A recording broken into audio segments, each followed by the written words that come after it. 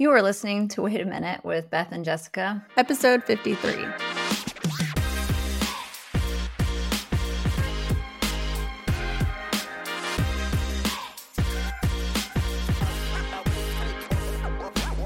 I'm Jessica Pearson, certified life coach. And I'm Beth Barnett-Babel, integrative nutrition therapist.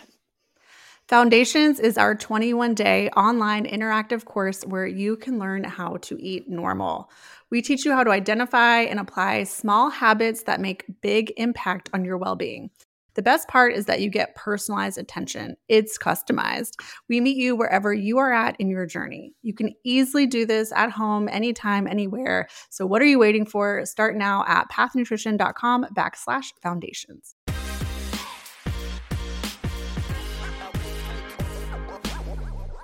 Okay, well, I want to welcome our guest today ahead of our segment because I know she has some meaningful contributions to this conversation.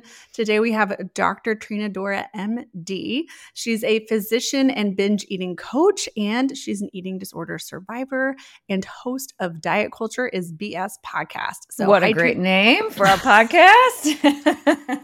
Hi, Trina. Thanks for coming. Oh, thank you for having me. I was going through all of your different episodes and I thought, oh, these are so good. So, I saw some of them. I was like, oh, I want to listen to that one later. That one later. Yeah. And it looked like you had changed the name of it. Was it something different before? Yes. At the beginning, I had something about emotional eating. I can't remember the exact name, but then I decided I wanted to talk about more than just emotional eating. And then I switched it to diet culture. And I need to get back on it. I have a family member who's been in the hospital the last couple of weeks. And so I've kind of taken a break, but they're getting discharged. So I'll get back to it. Oh, good. To their speedy recovery. And the podcast will always be there whenever life returns to normal for you. No need to rush. That is true. Yeah.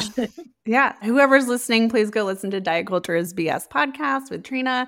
And I cannot wait to dig into our conversation today. We're talking about wellness culture and racism. And this is a very important combo, so stay tuned. But first, we're going to just start off with something a little bit lighter. So we keep our eyes peeled for things in the media or in real life that come from diet culture or that perpetuate diet culture in some way. And they are often the subtle ways that creep in, which is why we are shining a light on it and sharing it with you. And Jessica, you have something for us today.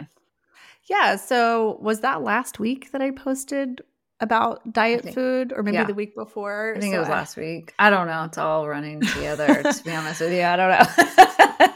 Yeah. So I had shared a product. They were cookies by I don't know if it's Hue or Who. Or Human or... Yeah, I don't know how you pronounce the brand name. And they're actually out of Austin as well. And they are cookies that, they have whole food ingredients. They're grain-free. I had kind of alluded to them as being a diet food. And I was like, why are they diet food? Like, what makes these diet food? Yeah. I didn't understand your stance. Yeah. And I was like, ooh, I got to send Beth and Marco Polo. We started this conversation about, well, what even is diet food? Like, what does that mean to you? I didn't realize that it was up for discussion. So I had asked people, I said, hey, like, what do you guys think diet food is? And I got a few different answers. And so, Trina, I would love to hear what you think diet food is before I even dive into what my thoughts were. So if I were to ask you, what do you think diet food is? How would you define that? Right. So as you mentioned in the intro, I am an eating disorder survivor. And so a lot of the way I kind of think about food now is based on things that I learned as I was going through my recovery. And so one of the big mantras that we use in recovery is no food is bad food. Mm-hmm. And so we always talk about that. No food is bad food. All foods fit. And then I know one of the things that my dietitian often would talk about is there are certain foods that diet culture has tried to claim for themselves, like salad, for example. Diet culture doesn't get to claim any food. And so what they were trying to teach us was it's okay to have a salad. It's okay to want to have a salad, but it really is more about the mindset or your intention behind it. So if you're eating that food because you're purposely trying to restrict calories, lose weight, change your body, then I guess it kind of becomes a diet food. But if you're eating the salad just because you're like, this is what I actually want in this moment, I am craving this, I like how my body feels, when I eat it or something like that. But it's not the mentality of I'm trying to change who I am and lose weight and fit into this narrative that society has given us about what my body should look like. Then it's not diet food. So that's how I would answer the question. I like that. I think that's great because anybody can turn anything into diet food. I think about that concept with the books, Eat This, Not That. They are turning very seemingly benign foods on all the spectrum and turning them into diet thinking because it's like, well, eat this because it has less calories than that. And it sometimes is like a cheeseburger versus something that would be quote unquote healthier. And I'm like, that is like not helping in any way because it's very reductionist thinking about it. And because they do it just based on a calorie concept. And so they can turn something like that into diet food as well. When it's like, no, that's just food, y'all. So yeah. I have clients that have been averse to eating salads. Like they're like, I do want to eat a vegetable, but every time I go for one, I go into diet mentality because so much of what I learned about salads or vegetables was all just for the sole purpose of being thinner or reducing calories. And so they start to feel confused by what is this conflicting desire for wanting to eat vegetables versus wanting to lose weight, and kind of unwrapping that, unwinding it. I talk about how sometimes our actions are the same, whether it was diet culture or just regular life. It's like eating a salad is the action, but it's how we think about it that matters the most. And how do you go into it? What are you feeling when you're enjoying these types of foods? Because to me, some of them are obvious, right? Like I think I shared with Beth, was it the YoPlate commercial from the 90s? yeah. That was the itsy bitsy teeny weeny yellow polka dot bikini. And it was all about YoPlate light, so I think of foods that are very obvious, or they say light or diet, like Diet Coke. Or was that one around at the same time as the Special K diet? Did those go together? Were I those think friends? so. Yeah. I think, and like Slim Fast, all of these things that happened in the 90s as I was a very impressionable teen didn't seem abnormal to me. I was just like, oh yeah, you eat these types of foods to stay thin, which is terrible that we that we went through that. So I was like, there's kind of those obvious ones where it's like, yeah, it says diet. And to me, the modern version of that is like products that say keto or low carb or no carb. It's like, oh gosh. Or so I don't know, with those cookies, I thought it was interesting because Beth saw them as like, well, I thought these were just kind of like a cleaner ingredient food because they're grain-free and they don't have added cane sugar. It's all sugar from dates. But then you kind of came to your own realization about that as well. Do you want to share that? Who, me? Yeah, because you were thinking, you're like, oh, it's like clean ingredients. And then you were like, but why do I care if it's like clean or not? Right. Like, well, because when I go for food, I try to be like, okay, in the level of processed food, what's the hierarchy? And what am I willing to eat in terms of like the level of processed food? Like, I think that I tend to avoid some of the more name brand products because they have more additives and more processing. And so I try to avoid those. And so I would go for a brand because I'm like, oh, I know that this is a processed food, but at least it's like a level up. My body can at least tolerate this probably a little bit better. And I only really I don't care about the grain free or any of that other stuff. Sometimes I do have to pick those for my daughter because she's has a limit to how much processed wheat she can tolerate on her body before she gets eczema. So, I mean, I would choose something like that for her to not feel like she has to really limit how much she can eat before she gets eczema. So I look at products in them like that, like in a processed food hierarchy of like, what do I want to eat and not versus, in terms of like chemicals. But at the same time, if you handed me an Oreo, I'd be like, heck yeah, I'd eat that, but I wouldn't probably buy like a whole container of them. So, well, I kind of gave you the example too of like Snackwells, right? It's like, oh, just because they're healthy cookies, which we thought in the 90s, oh, these are, what was it? They were fat-free in the 90s. Fat-free cookies. We're like, oh, yes, we can eat as many fat-free cookies as we desire. And so when I think of just this culture of like, I don't know, you labeling things as free of this and yeah, or it's like alternatives or substitutions, which goes to the eat this, not that. It's like, okay, we're marketing cauliflower as rice. And I'm like, can we just call it something else? Like it is, I understand why that is a good choice for a lot of people. And especially if you enjoy it, that might be a really great choice. But for other people, it's like, if you don't enjoy cauliflower, I don't know. Make it be rice. I was actually about to say that I think like those cookies you were talking about, the first cookies you were mentioning, if somebody really enjoys that and likes eating that, or if Snackwells are someone's favorite cookie, like I think sometimes it's really being honest and examining your motivations. Because if you really are getting satisfaction out of it, that's one thing, as opposed to if you're not really enjoying it, you really would be wanting something else. But you're eating this other food because you think that, oh, this is what I should be eating. Then I think it becomes more diet food in that instance than when it's just like, I just love this and I think it tastes great. Right. Yeah. And that's where I am like, when you were saying that, I immediately go to that new thing of all the cottage cheese ice cream videos that are out there, which I hadn't heard of until a couple weeks ago. And now it's all I can see. I'm like, what is happening? So yeah, it's like that. It's like somebody's turning cottage cheese into ice cream, but I'm just like, well, what if you just went and got a little bit of ice cream instead? Yeah. You know, like to me, that seems so much more reasonable for a mindset than turning everything into, I need a quote unquote healthy replacement.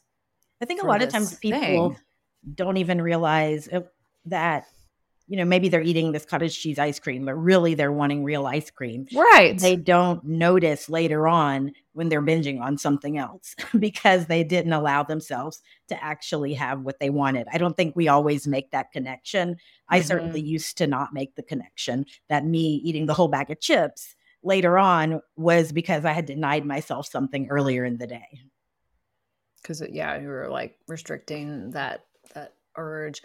And Jessica, you had said that one of the responses that you got that all whole foods for this person was considered diet food. And that like blew my mind and also made me very sad because it's just that concept that anything like deemed whole food would be considered a diet food because of like how much we push weight status around whole foods and vegetables and fruits and whole grains. And it just is like, oh, that hurts as like a dietitian. That makes me sad for the perception out there around our basic food supply that we need. Yeah, it's like dietary PTSD, right? They're dieted so much before that they associate chicken and vegetables as a diet food because the diet industry had to say, well, you can only have steamed chicken and steamed broccoli in order for this to be good for you, which was not the case. And so, yeah, I mean, when she said that, I was shocked too, but I was like, oh, I see that. It makes sense. It goes back to what we were talking about with salads before. It's just this perception of, you know, oh gosh, if I'm eating whole foods, then I must be trying to lose weight or something. So yeah. So anyway, if you're listening, we love to hear what your definition is. And I was fascinated because I do tell people, I'm like, what if we stopped doing that to ourselves? Like, what if we avoided diet foods? But I never thought to really expand the definition of what that actually meant. I just was like, hey, if you're eating fat-free, low-calorie yogurt, why not try the regular one? You know? Yeah, just to see. I mean, I don't like yogurt, but I think if I were like, well, I know I have like a general range of like what my body can tolerate, I'd be like, well, for sure, I'd rather have cheese than full fat yogurt. So I would be like, let me find the balance between how much, you know, food I could take in. And like if I were thinking in that way, when we talk about like vegetables and combinations and stuff like that for snack, that is one of the first things that people will be like, well, these snacks are what I probably should be eating and blah, blah. And they'll mention like carrots and celery and like hummus or stuff like that. And I'm like, well, how do you view those foods? Do you like them because you like them, or do you view them as like a more healthy dieting snack? Because if you are viewing them as like a diet snack, then I'm going to have to ask that we find something else, because that's not what we're going for here. We're going for finding some balance throughout the day to keep you energized. You don't feel tired at 3:00. But I also, if carrots and hummus feels like diet food, then that's only going to last for about 3, maybe 5 days. So that's how I kind of ask people about some of those food choices. in terms of like, how do you view them, as diet food or as like regular food, I guess. So. Yeah. I always bring it back to the dose too. It's like if food is medicine, what is the dose of these things? And if we have to increase the dose of your vegetables to maintain health, then what can that look like for you? And yeah, it doesn't always have to be salads and carrots.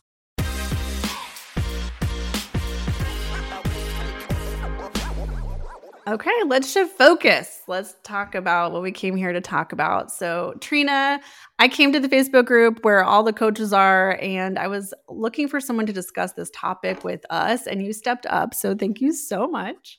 And you had also suggested this book by Jessica Wilson. It's called It's Always Been Ours. And this book presents how the dominant narrative about Black women's bodies is shaped by white supremacy. And it's a really great book. It's very eye-opening. I would suggest that anyone listen to it. So thank you so much for that recommendation. So if you're like, oh, what does racism have to do with diet culture? I kind of wanted to warm up this conversation and share some of these pillars of why by talking about some of these kind of top 3 things, and then we'll take it from there. How does that sound? Sounds good. Okay. So the number 1 that I had written down was just this Eurocentric beauty standards. It's like, who decided that we were all supposed to be thin, and when and how? Yeah, so you're right. The book that you referenced is a great book. It's Always Been Ours. And then there was another book that actually came out before that called Searing the Black Body by Dr. Sabrina Strings. And so you will hear that book referenced a lot in these discussions. And so she started out the book kind of by talking about many years ago, whenever you look at the paintings, for example, and some of the Renaissance period and classical painters, the way that they drew a woman's body and how she often was in a larger body, or what we would consider to be a larger body today. And that was deemed beautiful.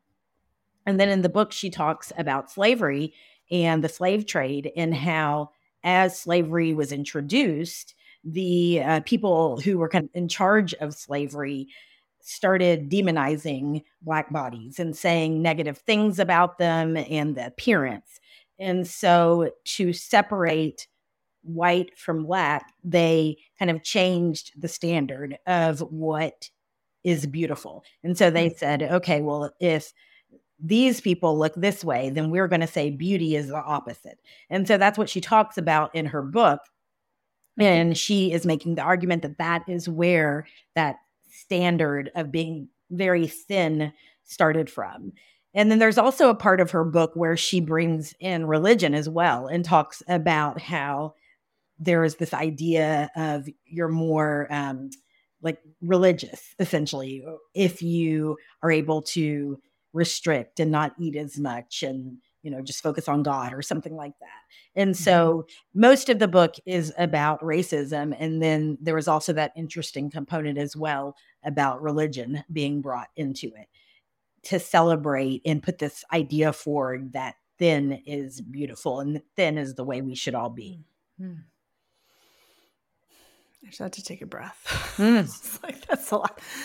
Yeah. Well, that's interesting because when I had not read that first book that you mentioned, so I definitely need to add it to my list. And when I was looking into this too, it was talking about in the Industrial Revolution is also when the fashion industry really blew up. And that's kind of how they also decided that thin was better, was, somewhere around the 1920s with like the whole flapper situation. But it sounds like it really started a lot sooner than that as far as demonizing different shapes and colors of bodies. So yeah, I don't know. I find it interesting and fascinating, especially as the ideals change over time. But as we know, it's like, I feel like in the last 10 years, there was some, a few steps forward, and then just very recently, a couple of steps back as there's more discussion about like, okay, well, we gave curves a try, but now we're going to go back to being thin. And it's like, wait, what?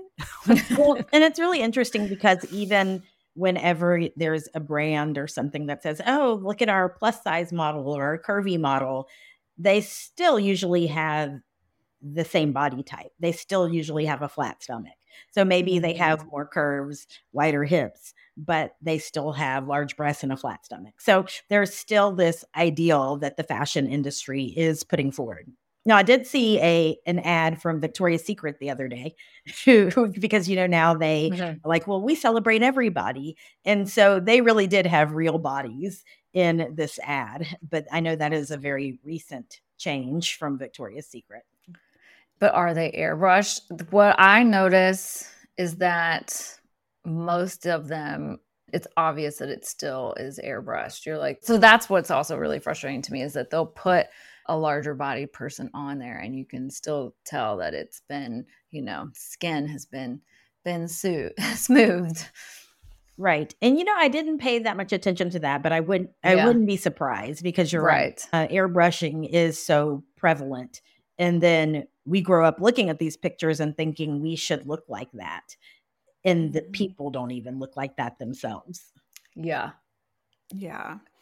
In the book with Jessica Wilson, she talks about be careful who you center in order to make yourself feel better about your own body. And she gives Lizzo as an example. And I was like, shit, I've been called out, right? Because she talks about like, oh yeah, all the white women love Lizzo. Lizzo became this face of body positivity without, I don't know if that was her intention or not, and then they're like, just be careful who you use to feel better about your own body. And I was like, dang, that is a really good point. And she used the word mammification. So I don't know if, you want to speak to that, but it was just like looking at how we are looking to other bodies to be these examples. And maybe they were not meant to be the examples, or maybe, I don't know, it just seems like we're kind of doing it wrong, I guess. Because I remember in the book, I think she talked about Lizzo losing some weight. And then she said that, all of these people turned against her because they were like, no, you are supposed to be our model, our hero. And she was basically like, can we just let Lizzo live? Let her be who she wants to be? And she never was intending to be the person to make you feel better about yourself. Yeah, absolutely. I mean, I see a lot of larger bodied women on Instagram that have a couple recently admitted to going on Ozempic, and, the backlash that they got immediately from their own community being like, no, like you were the person that was supposed to make us feel better about our bodies. And now you're abandoning us by going on this drug. And now you're going to be thin, and how are we going to be left? But that's not actual body positivity. And that's not helpful or nice or kind to be, it's like, oh, we're not judging. And then if somebody wants to change, then we're judging. Mm-hmm. So. Right. Yeah, no, that's been a hard thing for me, because coming out of eating disorder treatment, you very much are like, nobody should change anything. Like everybody needs to denounce dieting. Everyone needs to denounce losing weight. We should all just stay exactly where we are.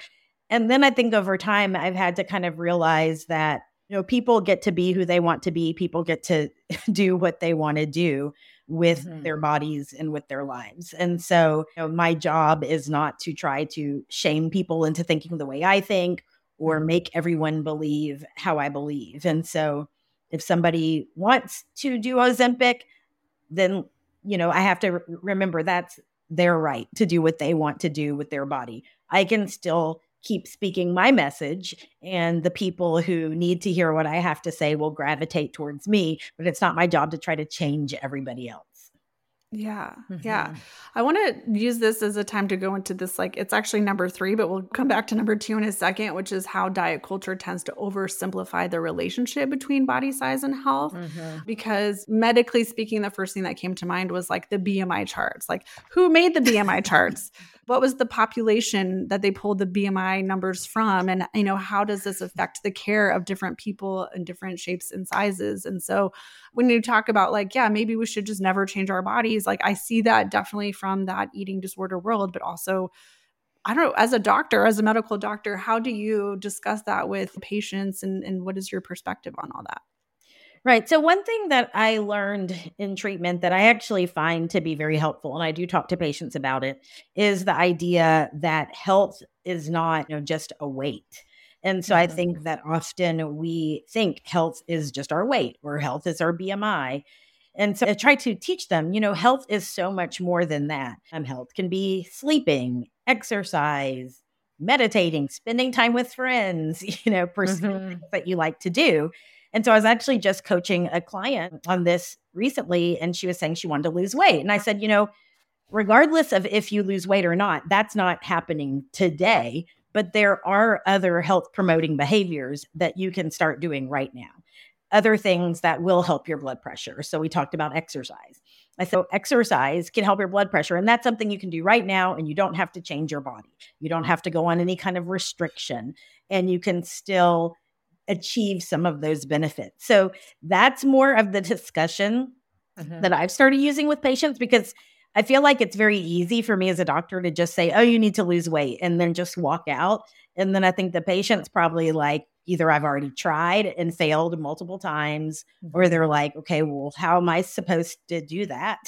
So I no longer really feel like that advice is helpful for anymore, at least in the setting that I practice in, because in my setting, I literally was just saying, oh, well, you can lose weight. And then that was it. Well, that's what I want to ask. I didn't know if we would have time to kind of touch on it, and we don't have to spend a lot of time on it, but you have a private coaching practice, and then you also are still a practicing doctor in a practice.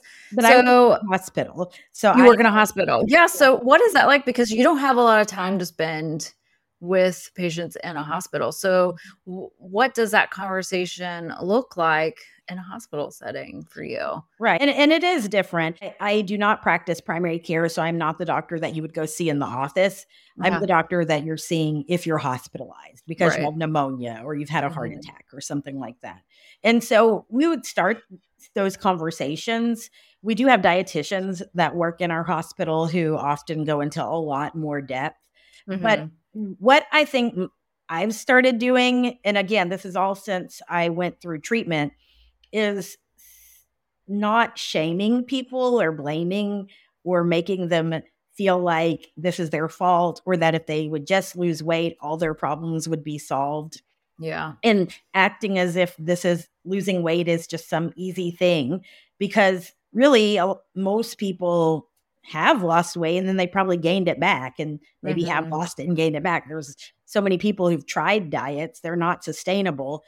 And so that I've kind of gotten away from that more so, and just try to talk to people about, health promoting habits. Yeah. One thing I remember from my internship in a really small hospital, it was a term that was used that it didn't sit right then, it still doesn't sit right now, is individuals, they called them frequent flyers. And so people that came in frequently for their health conditions, usually it was heart-related conditions. And so it's like, oh, well, so-and-so is here again. And then they would term them as frequent flyers. And I was like, okay, so we could, view them a little bit differently. So I didn't really at the time know how to like wrap my head around that. I just knew that wasn't a good way to view somebody, because it's almost like they had given up on this person and knew that whatever advice that was given to them, either from the doctor or from the dietitian's office, it was just kind of like, well, they're probably going to be back anyway. Right. Well, I think that kind of ties into the theme of your podcast, because there's a lot of other factors, right, that go into whether someone comes back. There are health disparities for sure. People have different socioeconomic statuses, health literacy, access to food. And you're right, it's very easy for the medical community to say, oh, they just don't care. They didn't do what we said. They're eating food with too much salt. And in the book that you had referenced, she talks about that, where in communities of color, there's less grocery stores, for example, or there might be more of the dollar stores or convenience stores, but you can't really get the fresh vegetables.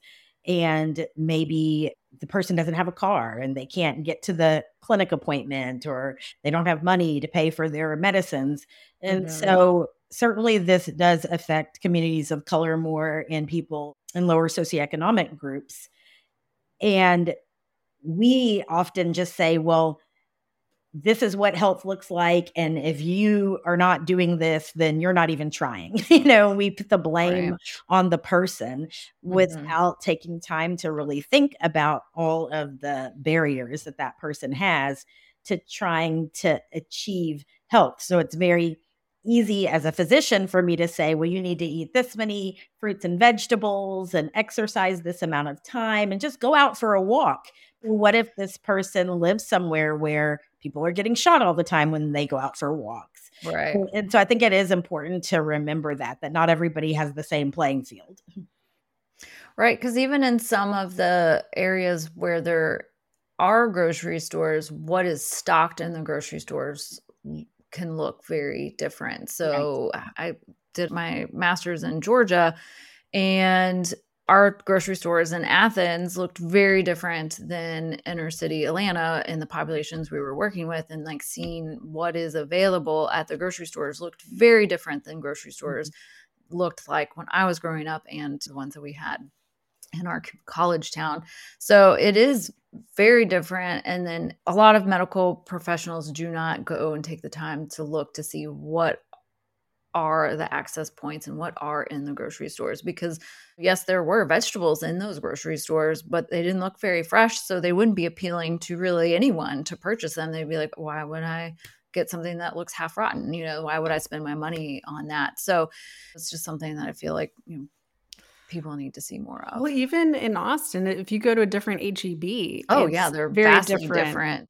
Sometimes it's like, oh, if you go I haven't been to the brand new HEB off Lake Austin. I know Me that neither. it's supposedly amazing, but if you compare that to where I used to live was First Street in William Cannon, and there was an HEB that has since closed, and that HEB was very old. Like the this produce selection was very small versus like the new one, and I don't know. So yeah, it is fascinating to see how the access, depending on where you are and how much money you have, makes a big difference. So first of all, I just want to say, I hope that you have access to your fellow physicians and that you can give them education on everything that you know, because you're just a gem of a physician, and we need more doctors, and we need surgeons, and we need just everybody in the medical community to understand that the BMI chart is not the end all be all of health. And it's very frustrating. I have clients that are very frustrated. They are being withheld care because of BMI, and that's not cool. Yeah, no, it's definitely a struggle. Earlier this year, I partnered with a couple of other physicians, and we put on a virtual conference called Disrupting Weight Bias in Medicine. Oh, I saw that, and I was very sad I missed it. Yeah. It's like, oh, bummer. That would have been I was really sad to miss. Yeah, it was that. So if you do it again, I want to do it. Yes, we hope to do it again. And it was a lot of fun just because we realize that medicine is filled with so much weight bias. I mean, the whole society is filled with weight bias. So even if you're not a physician, you're going to grow up with it. Mm-hmm. But medical training as well is filled with weight bias. And, they just say like, when they talk about risk factors, and they'll say obesity. And so then you're just like, oh, this person is doing this to themselves. And they might, I don't ever remember in medical training them saying, well, maybe a patient who has a diagnosis of obesity doesn't get the health care because they're discriminated against in the office, or the office doesn't have chairs that they can sit in. And so they don't even come to the office, or people don't take their story seriously, and they just attribute it to their weight. And so then their diagnosis is delayed, or the equipment can't even diagnose them accurately. Like maybe the table is not made to support their weight. And so that was never mentioned in medical training. We were just told, oh, it's because they're obese. And so then the diet industry, of course, is saying, well, if you're obese, we have the solution. And so you kind of start thinking, well, everybody must be choosing to be this way. And so I think that bias does get passed through in medicine, and people are just like, well, it's their choice. They're choosing. They're not watching what they eat. They're not exercising. And probably the biggest determinant might be your genetics, which isn't something that what you're eating necessarily is going to change. But we never really talked about that either, right? Like we never talked about the genetic component. It was kind of implied in my medical training that this is those patients' fault. If they choose not to change it, then, oh, well, that's their choice. And so I think that does contribute to the bias and discrimination in medicine. Well, yeah, I have clients that we have to really discuss the pros and cons of going to their annual physical, because they don't want to get the lecture about their weight and all the things. And so it's just it's like they're interesting conversations and legitimate concerns, doing normal preventative care and all they see is I still haven't lost 50 pounds, and that's all they want to talk about. Right. There is a movement called health at every size, and there are, physicians, dietitians, et cetera, who kind of designated as health at every size providers, but there aren't as many of them as there are of everyone else. So, sometimes I tell people you could always write a letter to your doctor, hand it to them first visit, explaining why you don't really want to talk a lot about your weight. Maybe have your dietitian, your therapist, somebody else write the letter for you. I know there are these little cards that you can get online that ask the doctor not to weigh you unless it's absolutely necessary. But it's still hard. I mean, it's still hard to really advocate for yourself in healthcare, especially if that is not at all your personality or you're not normally in healthcare. Like, it's much easier for me to advocate for myself since that's what I do for my job. But it is harder, I think, for patients to advocate for themselves. Well, especially if they're believing the story that their body is wrong. If they haven't even come into the place of like, well, I want to learn how to love and accept myself, but if I don't even know how to do that, then how can I advocate for myself? It's like I'm believing that I am wrong or that I am bad and I need to be fixed. Certainly, we have told people that story. And again, it's not just the medical community. We learn it from the time we're born, essentially, that there's a right body and a wrong body. Yeah.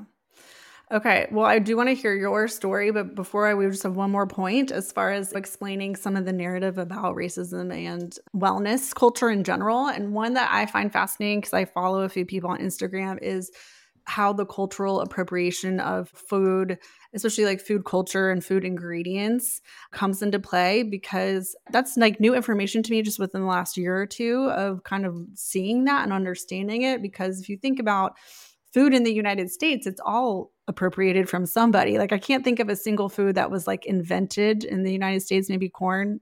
I don't know. Yeah. So it's like, okay, but what does that mean? And so I've been thinking, and I want you to give me your explanation, but kind of the way I've been thinking about lately is like taking whatever, it's not just like, oh, I enjoy the food of this culture. It's like, oh, we're going to look at this food and then we're going to put that marketing on it and say, this food is now a health food and this food is promoted for weight loss. And it's just really twisting it up into something that it's not. And one video I recently saw was a woman who was an influencer. I think she was like a raw foodist or something. And she's very, very thin and she's making like collard green wraps, and then it was what is it called when you do them side by side? And I think it was, I don't remember the name. Yeah, the duo.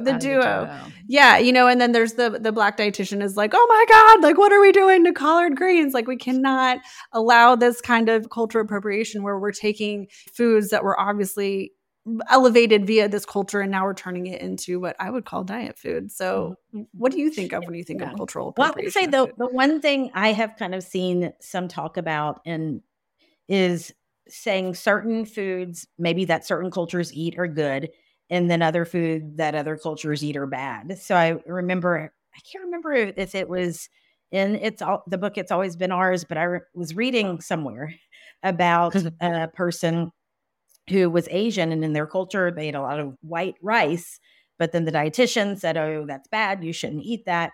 You should be eating brown rice, without taking into effect that this was this person's culture, how they'd grown up. This was very important to them. And so I think the same thing, like when you talk about greens, there is a certain way that I grew up eating greens as a Black person. And if someone were to just say, oh, that's bad, that's wrong, you can't have that. You have to have, I don't know, this spinach instead. Yes, I like spinach, but if they're like demonizing the food that you're used to eating, I think that's a problem. And so that's maybe where some racism might come in, where we say, oh, foods of other ethnicities are bad, but the traditional American food that is good. Yeah, which is crazy because the American food is the worst food of anybody's food. We're like, what is? We took everything and processed it down to all be bland and high fat, high carb, high salt. and just figured out a way to get people to like it a lot. And not the worst. There are no good or bad foods, I but know. we've had clients who've moved to Austin from other countries, and they're like, gosh, just in the, since I've been here, my stomach has not felt well, and it's like, because they've basically had to abandon their native foods that were mostly whole foods, well prepared, and and now they're in this new place, which we could talk about gut bacteria and the transition and drinking water and all of that. But it's like, oh no, they've just adapted to ordering a pizza via DoorDash or whatever, and they're just like, oh, this doesn't feel good in my body. Right. But yeah, I think that too. There was, what is it? The Latina nutritionist on Instagram talks a lot about like rice and beans should not be demonized. Like there's nothing wrong with rice and beans. Leave our rice and beans alone. And I think that definitely goes into like the diet culture of like carbs are bad, and we just need to eradicate carbs altogether. And there's definitely some damage going on with that whole conversation. Yeah, it just is. It should be the same conversation with everyone. Is like, well, how much can your body handle of that certain nutrient source? So, can your body handle? Yes, you can still eat white rice, but maybe we need to adapt how much of the white rice to the other aspects that are part of the meal, and so on and so forth. So it's just like, it should always be the same that we talk about with everyone. It's like, what do you like to eat? What is normal for your family? And how can we manage that dose that your body can tolerate so you still get to have all of those things in your life? And then bridge the gap with, some other things. Like, can we add more of this and to fill the gaps of like where more rice would come in? Yeah.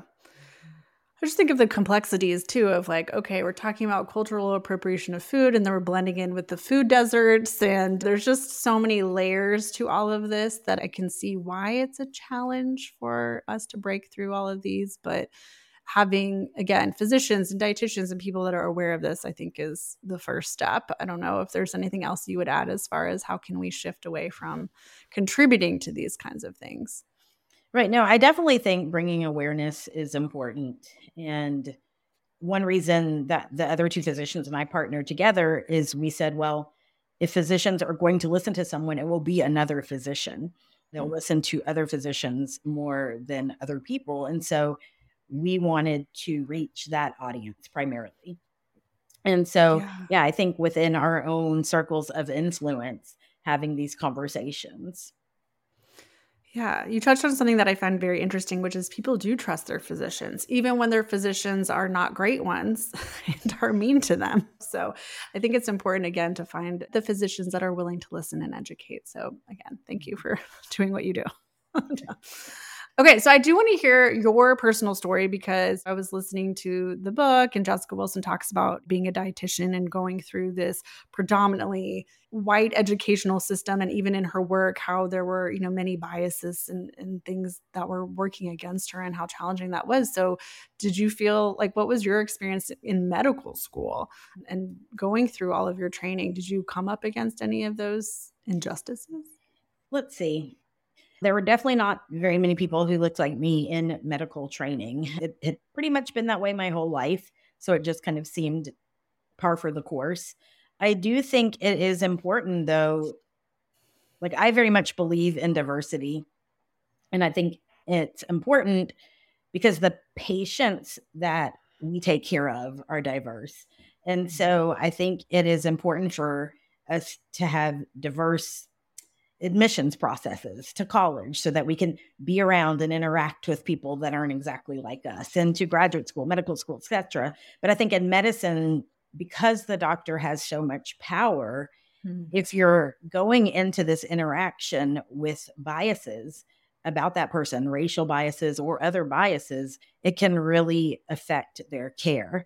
And so I think from that standpoint, it is important for physicians to really deliberately take time to learn cultures of other people. And I think that that's really important. Yeah, absolutely. My dad's actually a retired medical doctor, and he did his training with Houston, UT Houston, but then he did his residency in New Orleans. And so he experienced a very different population than what he was trained with. And so I don't know, I'll have to ask him about his experience with that. But just what you said, we're like the population that we're serving is so diverse, but yet the medical industry is not diverse at all. Right. So why did you become a doctor? Why did you decide to do that? It's what I always wanted to do since I was 7.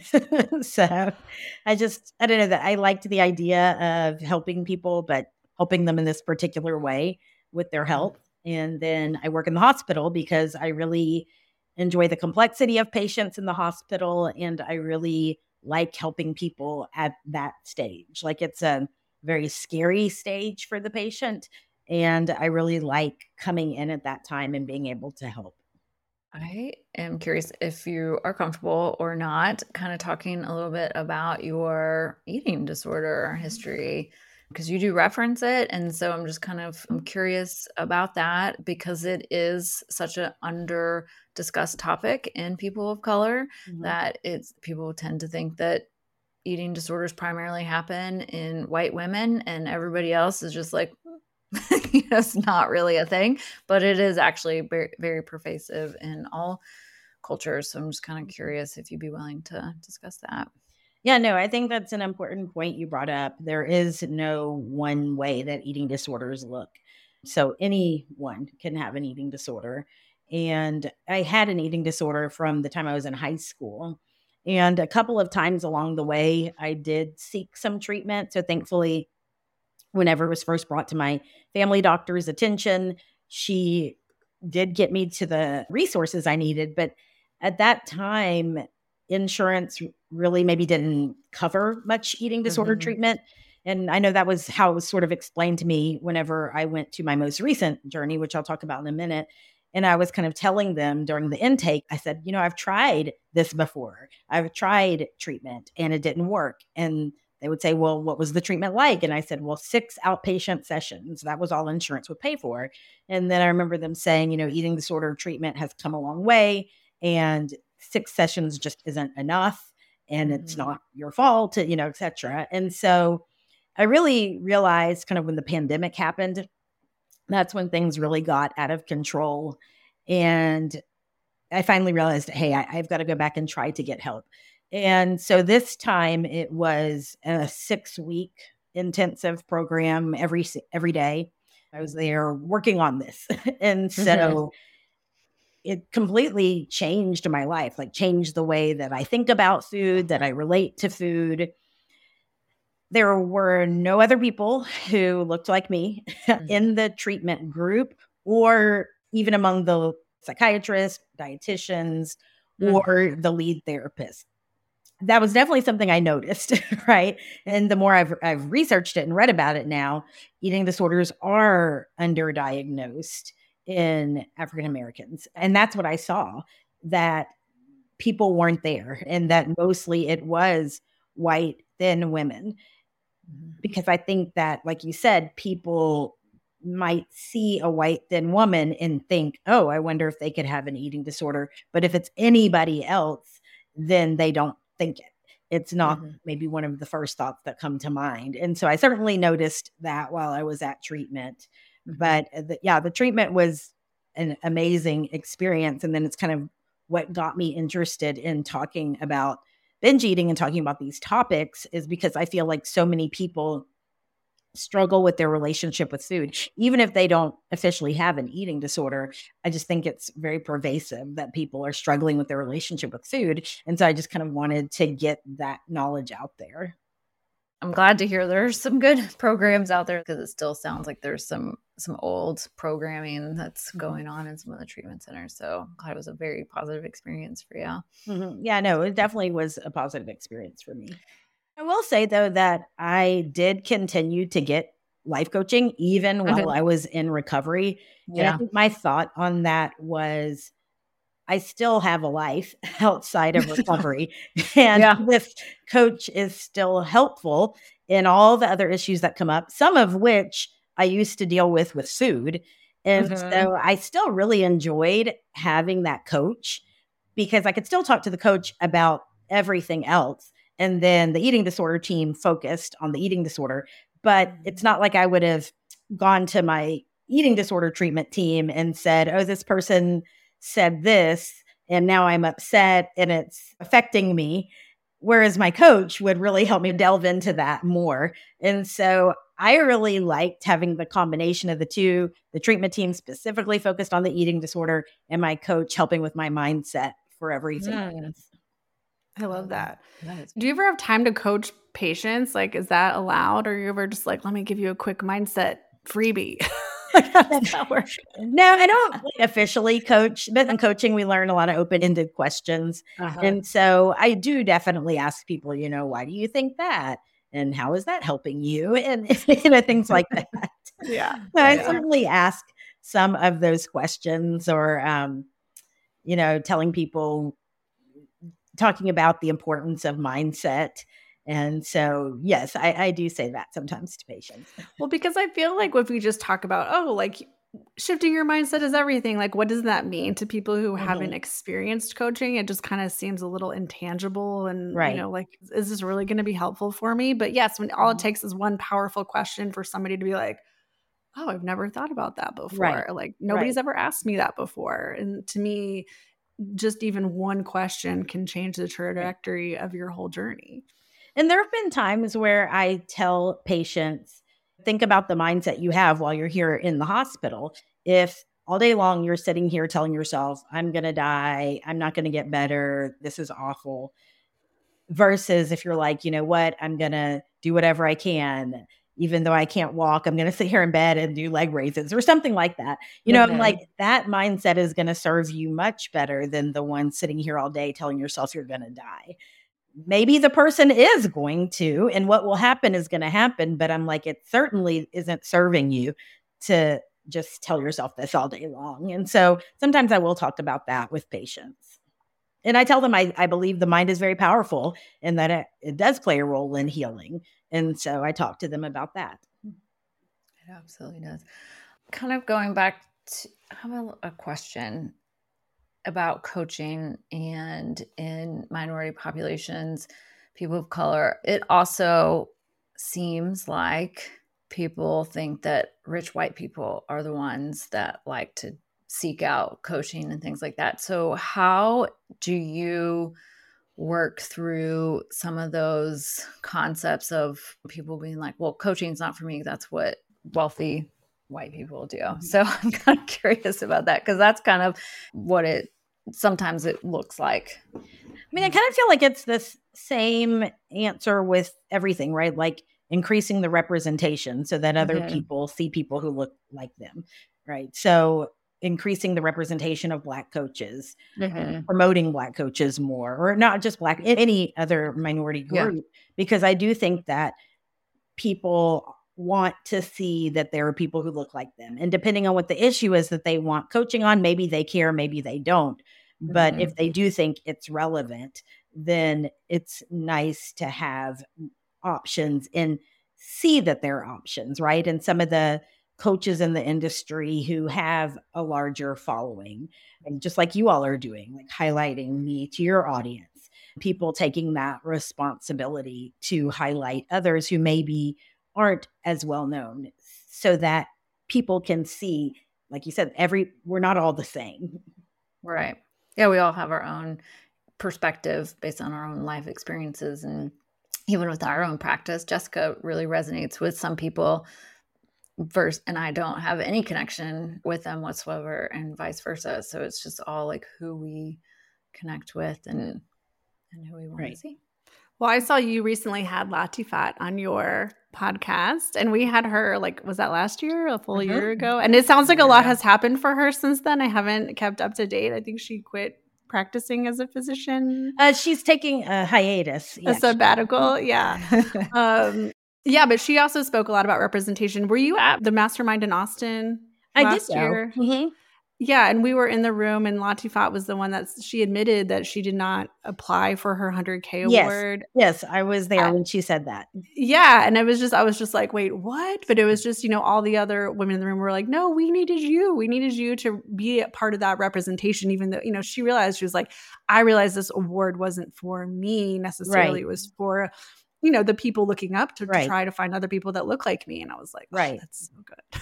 Because a lot of times when you see people who look like you or who you identify with doing things, then you believe more that it's possible. So some of it's seeing more coaches of color so that other people will say, hey, maybe I can become a coach too. And then also for the population we're trying to serve, so that there's somebody who everybody can identify with and feel comfortable going to. Yeah, absolutely.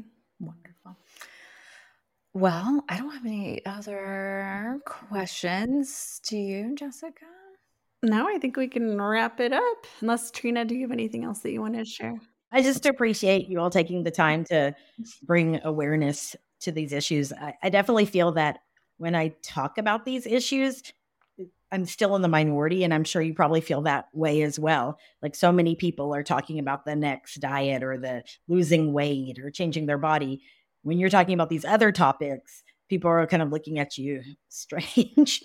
They're like, why are you talking about that? I don't know about you, but there's like a struggle. We always feel kind of in this gray area because we're like, if you want to lose weight, which like most people, when we intake people on our website, is like, what can we help you with? Right. The first thing, like the majority of people are still seeking weight loss. And so for like, from a marketing perspective, sometimes I get a little like, I don't want to bait and switch people, but it's like, I want them to understand, like, okay, if you're seeking weight loss, maybe what else are you actually seeking? And yes, we can change your body, but also can we do it in a way from a whole health perspective that's not so diet culture-y? Like, I was just trying to explain to a client, like, what if it's not about the calories at all and it's about the types of foods that you're eating? And she was just like, wait, what? So yeah, we're in the minority and that we're trying to achieve something from a different perspective, but we're still trying to help the same general population. And I feel like that can be challenging. Right. One of the things that I'm really big on is intuitive eating. I became a certified intuitive eating counselor just because I really like the concepts so much. And one of the first principles of intuitive eating is this is not a diet. And so I have people who'll say, this approach sounds fascinating. It sounds like what I need. I'm so tired of counting and restricting. But then they're like, but I do still want to lose weight. And so it's hard, I'm like, you might, but that isn't the focus of this. The focus of this is you've already tried that multiple times. This is to get you some freedom around food and free up the mental space and just improve your relationship.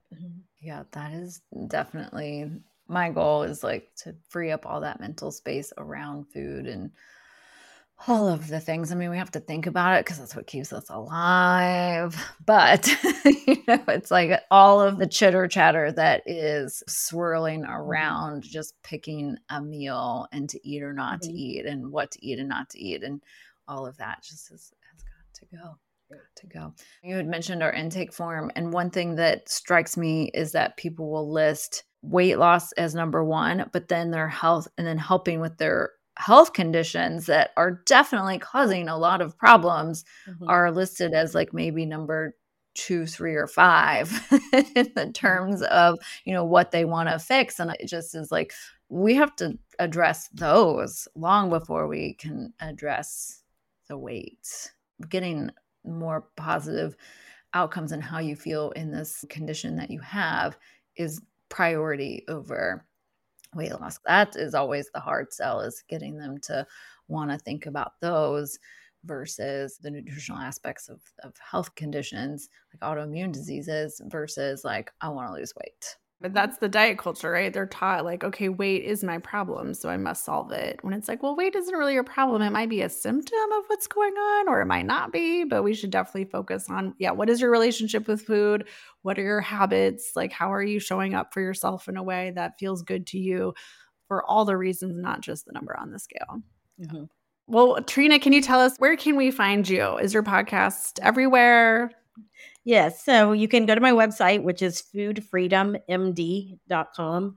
And then the podcast that you referenced is Diet Culture is BS. Awesome. And you're on Spotify and Apple and all the podcasting the major places. Okay. And you're also on Instagram at Trina Dorrah. And we'll put all these in the show notes so you can follow her. And because I really enjoyed some of your posts that you posted. Well, the one I liked the most, because I hear this a lot that I've scrolled through, was seeing friends. Yeah, and all of the thoughts and how I wanted to hide and not go see them. And the one, like the thought gets offered, oh, maybe I should go on a crash diet before I see them. And then having to like work through all of those thoughts and emotions.